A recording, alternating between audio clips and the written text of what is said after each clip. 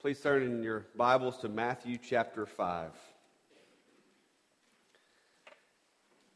Matthew chapter 5, we are going to finally finish up chapter 5 in our sermon series on kingdom living, looking at the Sermon on the Mount, the most famous sermon ever preached on this earth by our Lord.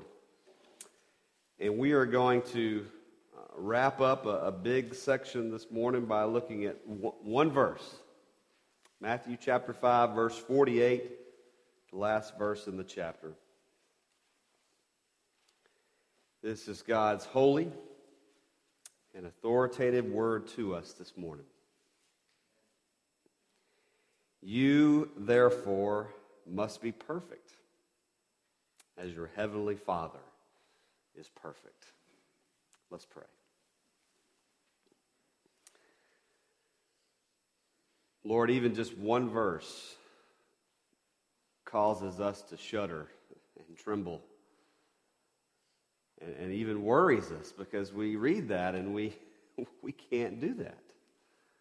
That seems impossible to be perfect. Lord, we know you have a word for us this morning. We know you have truth to convey. So we pray for your Holy Spirit to lay it upon our hearts so that we would be changed. And we pray this in Christ's name. Amen. Nobody's perfect. That's the mantra of our day, right? Nobody is perfect. Every time someone slips up or even sins or gets caught in a sin, what is the refrain? What is the chorus that follows? Nobody's perfect, right? We even had this scene played out this week in the media, where a very prominent news personality fabricated a story in which he was shot down in a helicopter during a war in Iraq. And after, he was actually called out by the pilots who were actually flying him in Iraq on that day and said, that's not exactly what happened. Those pilots were from Alabama. But what was his answer being called out on his slip up? He said the fog of his memory made him misremember what exactly happened. That's essentially, what was he saying? Well, nobody's perfect. And I don't want to give this man too hard of a time because I certainly don't want anyone broadcasting my sins and my lies all over the news media. But the mantra of nobody's perfect cannot be the mantra of the Christian life. Jesus doesn't allow this answer to be given by his disciples. Nobody's perfect. Nobody's perfect cannot be the scapegoat that we use every time that we sin or we fail to tell the truth or whatever the case may be. But rather, Jesus here calls us to do something seemingly impossible. He says, be perfect, as your heavenly Father is perfect. So we come now to the end of the first of the 3 chapters of Jesus' Sermon on the Mount. And if you even just look there in your copies of the Scripture, you'll notice that verses 17 through 47 in chapter 5 are one section, one discourse from our Lord in which Jesus is teaching that he did not come to abolish the law, but he came to fulfill it. And now he's going to show us that the perfect and the ultimate fulfillment of the law is found in the perfections of God the Father. He is the one who is perfect. Last week, I admittedly told you that I didn't like what Jesus had commanded. I didn't like that he says, love your enemies and pray for them. But under the conviction of God's word and the truth that we see there, we see that we must follow Jesus' words here. We must follow his commands because that is what a son and a daughter of God does. They emulate their Father, and they show common grace and love to all as He does. We're to love our enemy, not love their sin, but to love them in the way the Heavenly Father loves them. And we love them because of the gospel, because while we were still sinners, Christ died for us, the Scriptures tell us. And now we come to the conclusion of these 6 different antitheses that Jesus has been giving. He says, here's what the Pharisees taught, but no, I tell you, you are to live this way. There were 6 examples that he gave in chapter 5. And he's been teaching how our righteousness is to be greater than that of the scribes and the Pharisees. And he concludes it all by saying, you therefore must be perfect as your heavenly Father is perfect. At this point, let's just be honest. I want to say, gee, thanks, Jesus. There's the solution to all my problems. Just be perfect. That's easy to say, right? Just be perfect and all your problems will go away. Because we read these words and we immediately want to just give up and stop trying to live the Christian life. Because these words aren't very encouraging. They're very hard. They're seemingly words of death. Because we know deep down inside of all of us, nobody is perfect. So what is Jesus calling us to here? What is he saying to us? Well, I want to propose to you that Christ is teaching that a Christian, a disciple, one who claims to follow the Lord Jesus Christ, is called to pursue the perfections of God the Father. A disciple who Jesus is talking to here, those who claim to be followers of Christ, we are called to pursue the perfections of God the Father. And so that's what we're going to look at here. We're going to examine it in 3 parts. Here are the 3 things we're going to look at. One, we're called to be perfect because we're called to do more. We're going to look back to 47 for that. Secondly, we're called to be perfect because this is our Lord Jesus' command to us.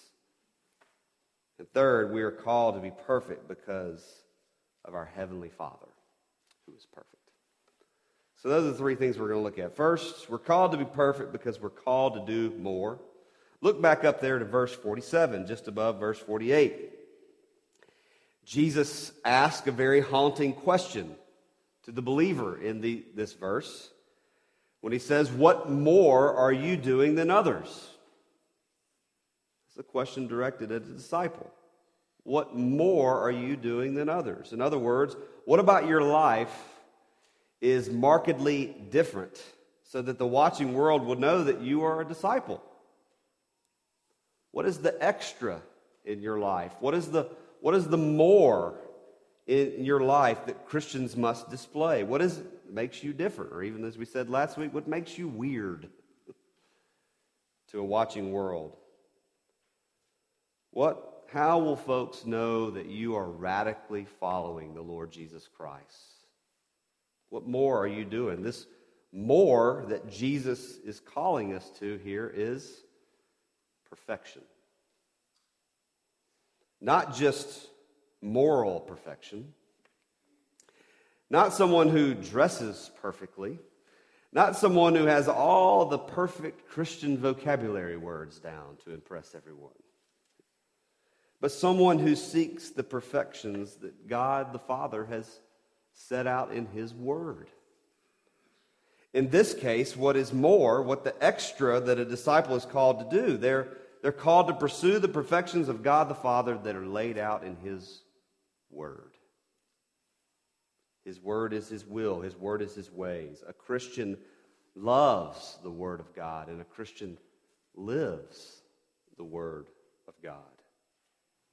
A scripture holds on to that great truth from 2 Timothy chapter 3, where the Apostle Paul says, all Scripture is God-breathed and is profitable for teaching, for reproof, for correction, for training in righteousness, so that the man of God may be thoroughly equipped for every good work. So the more here that Jesus is calling us to here is pursuing the perfections of God the Father that are found in the principles and in the application of His Word. to our lives. That is a radical thing that you can do in this day and age. Actually read what the Scriptures say and try to do it. Because that's the more that he's calling us to. And we went through a whole bunch of mores. If you've missed all that, please go back and listen to the sermons, because they're very convicting as we looked at God's word, what he calls his disciples to be. So we're called to more. Secondly, we're called to be perfect because this is our Lord Jesus' command here. There's no way to get around these words. They are in the imperative. This is a command, just like one of the 10 Commandments. You, therefore, must be perfect, as your heavenly Father is perfect. And at first, this command to be perfect leaves us discouraged because it seems unattainable. It seems downright impossible to follow because nobody's perfect. And we know from our theology that only God is perfect. But that's the key. That is the key. Only God is perfect. The idea is that God's people must imitate their heavenly Father who is perfect. We are not to imitate the Pharisees and the religious leaders. We're not to imitate man. We're to imitate God. This is not a new idea in the Bible. In the book of Leviticus, we see repeated at least 5 different times where God's people are called to imitate Yahweh their God, where it says, "Be holy," God, Yahweh says, "for I am holy." But here, the call here is not for us to be holy, it's to be perfect. But the call to imitate God and portray his righteousness is not a new thing. Followers of Christ, disciples of Jesus, they follow God the Father. They seek to emulate his righteousness. It's important to note here, though, that Jesus is not teaching perfectionism. In other words, he is not saying that you can actually obtain and live a sinless life. He's not teaching that one could reach a higher spiritual state and be sinless before death. That is not what our Lord is teaching. We know this because just one chapter later, we'll be studying the Lord's Prayer. And in this prayer that he taught his disciples to pray, there's a very important element in there called confession that he teaches. Forgive us our debts as we forgive our debtors. So Christ is not expecting us to be morally perfect or sinless in some way. Because if he did, he would not have taught us to pray in this way. So our Lord is not teaching perfectionism. Jesus is teaching that disciples are to pursue the perfections, to pursue the ways of their heavenly Father who is perfect. And Jesus never hinted, not one time, that there could possibly be a time before death that we would never need forgiveness of sins. We will only know that perfection of being perfectly sinless until we appear before the heavenly throne. But nevertheless, we are to be perfect, because that is what Jesus commands. That is fulfilling the law. And so we do this by pursuing the perfections of God the Father. The late theologian and Bible scholar William Hendrickson says this about pursuing the perfections of God. A follower of Jesus cannot do otherwise. A follower of Jesus cannot do otherwise. In other words, what's the alternative for the Christian? Are we going to pursue sin and live like the world? Or are we going to pursue the perfections of God the Father found in his word? Or are we going to seek to imitate Christ and pursue his perfection? Or what? And I don't think Jesus wants us to dance around the Greek word here for the word perfect. Because that was what I wanted to do. I wanted to say, oh, I know what Jesus meant here. He didn't really mean that I had to be perfect. Yes, he did. Because we can't wiggle our way around what this word means and what this word implies. This word does mean, and the understanding from the Greek word for perfect does mean to be mature, to be brought to completion, to be full grown, to be fully developed. There is the implication here that we're to grow in Christ and mature as believers. But one who pursues the perfection of God is the one who is seeking to grow in Christ, mature as a disciple, to grow in their faith and in their understanding of God's word. And that is what he calls us to. Ultimately, Jesus states this: to be perfect as our Heavenly Father is perfect, because a disciple, a kingdom-minded follower of Christ, should be perfect and pursue the perfections of God the Father. Because a Christian should never be satisfied with halfway obedience to the law of God, but should be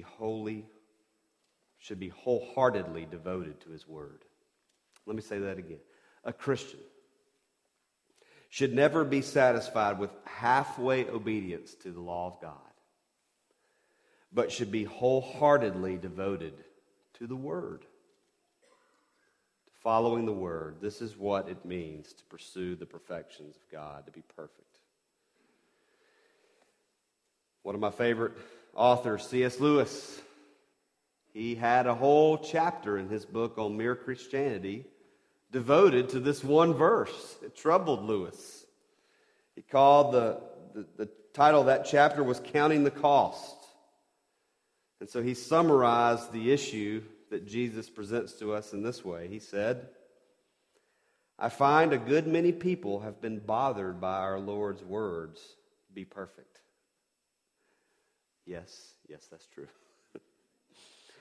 Some people seem to think this means, unless you are perfect, I will not help you. And as we cannot be perfect, then if he meant that, our position is hopeless. But I do not think he meant that. I think he meant that the only help I will give is help to become perfect. You may want something less, but I give you nothing less.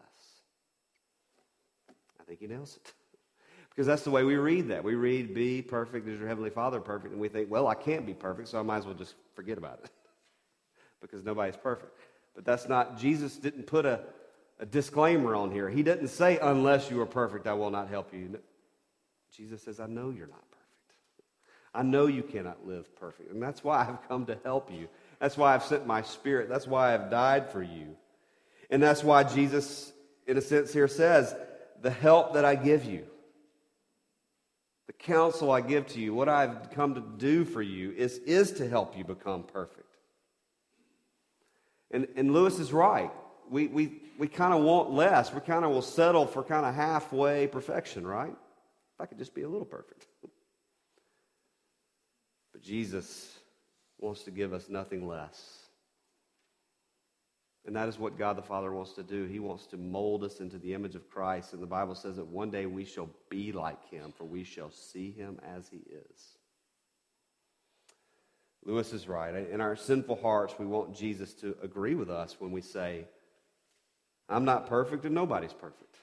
We want that to be a way to kind of absolve our guilt. That way we can feel good about ourselves and feel absolved about our imperfections and our sins. But our Lord does not leave us in that way. He gives us more. He calls us to more. His Spirit helps us to pursue biblical perfection. And that is why our Savior is so wonderful. He gives us the power to pursue the perfections of God. He not only commands it, he gives us help. So last, we're called to be perfect because our Heavenly Father is perfect. We suppress sinful angers in our lives. We guard our hearts against lust. We hate divorce and love God's design for marriage. We tell the truth. We die to ourselves and live to God. We love our enemies. We pursue perfection. We do all these things because our Heavenly Father is perfect, and He calls His children to pursue this perfection. It is the Father's perfection that we should pursue, because that is what sons of God do. Sons and daughters of God pursue the perfections of God. The pastor Mark Ross said this. He said, God aims to reveal Himself in the very character of His children, the sons of the living God. The character of the King is the true standard of righteousness in His kingdom. Being like Him in all our ways must be the goal of our lives. I agree. There it is. Do you want to be a follower of Christ? Do you want to share His gospel with the watching world? Then be His child. And God the Father will reveal Himself through you to a watching world. Because what we do is we emulate the King. We want to be just like Him. Pursue Him with all of our hearts. We're to be like our Heavenly Father, and in the process, we'll be conformed to the image of His Son. What's cool about this is that Jesus doesn't just say, be perfect, and then move on. He elaborates much more on this. Did you know that Jesus actually prays to God the Father on our behalf so that we can actually follow through with this seemingly impossible command to be perfect? Turn in your Bibles to John chapter 17. Jesus actually prays that we can fulfill this command. And He does it in His high priestly prayer in John chapter 17. Let me just read a few verses, starting in verse 20. It says, Jesus praying to God the Father, I do not ask for these only, but also for those who will believe in me through their word, that they may all be one, just as you, Father, are in me, and I in you, that they also may be in us, so that the world may believe that you have sent me. The glory that you have given me, I have given to them, that they may be one, even as we are one. I and them, and you and me, that they may become perfectly one, so that the world may know that you sent me and loved them, even as you loved me. Father, I desire that they also whom you have given me may be with me where I am, to see my glory that you have given me because you loved me before the foundation of the world. O righteous Father, even though the world does not know you, I know you, and these know that you have sent me. I made known to them your name, and I will continue to make it known, that the love with which you have loved me may be in them, and I in them. Look at what Jesus says there. We could go through every bit of this, but in verse 23, I and them and you and me, that they may become perfectly one. There it is. Our Lord, our precious Lord, prays for us, helps us to pursue the perfections of God the Father. Matthew Henry says this. He says, it is the duty of Christians to desire and aim at and press toward perfection in grace and holiness.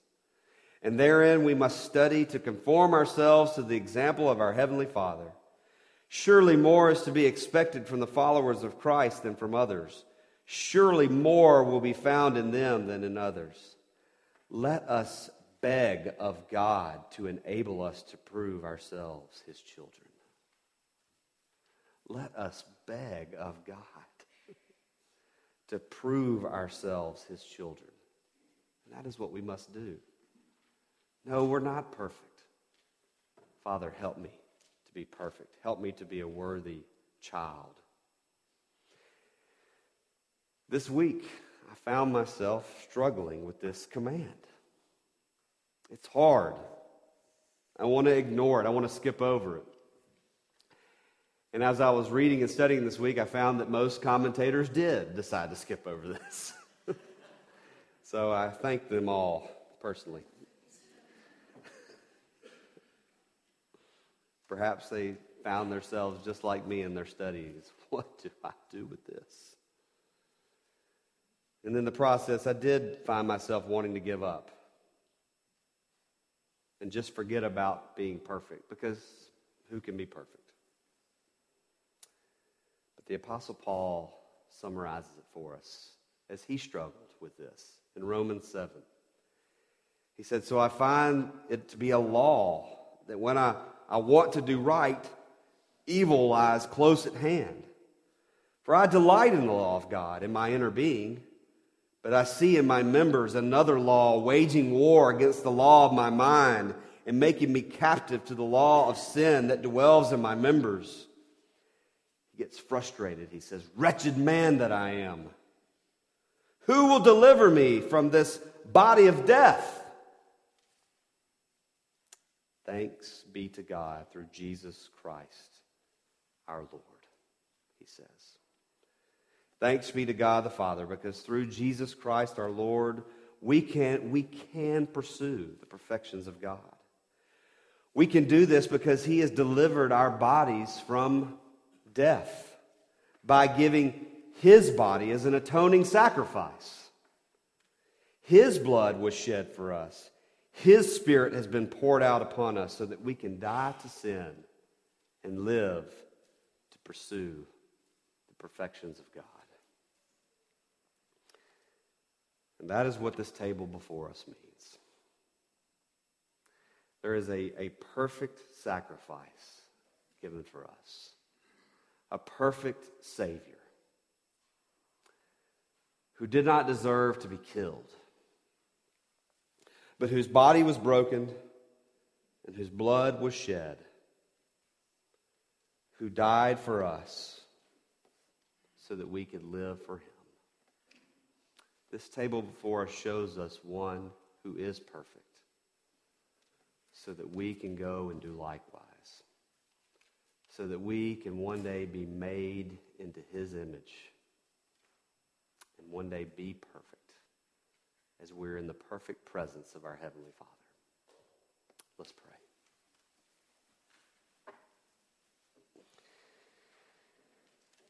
Oh Lord, give us the grace. Give us the wisdom. Give us the knowledge. Give us the power to pursue your perfections. To emulate the Lord Jesus Christ.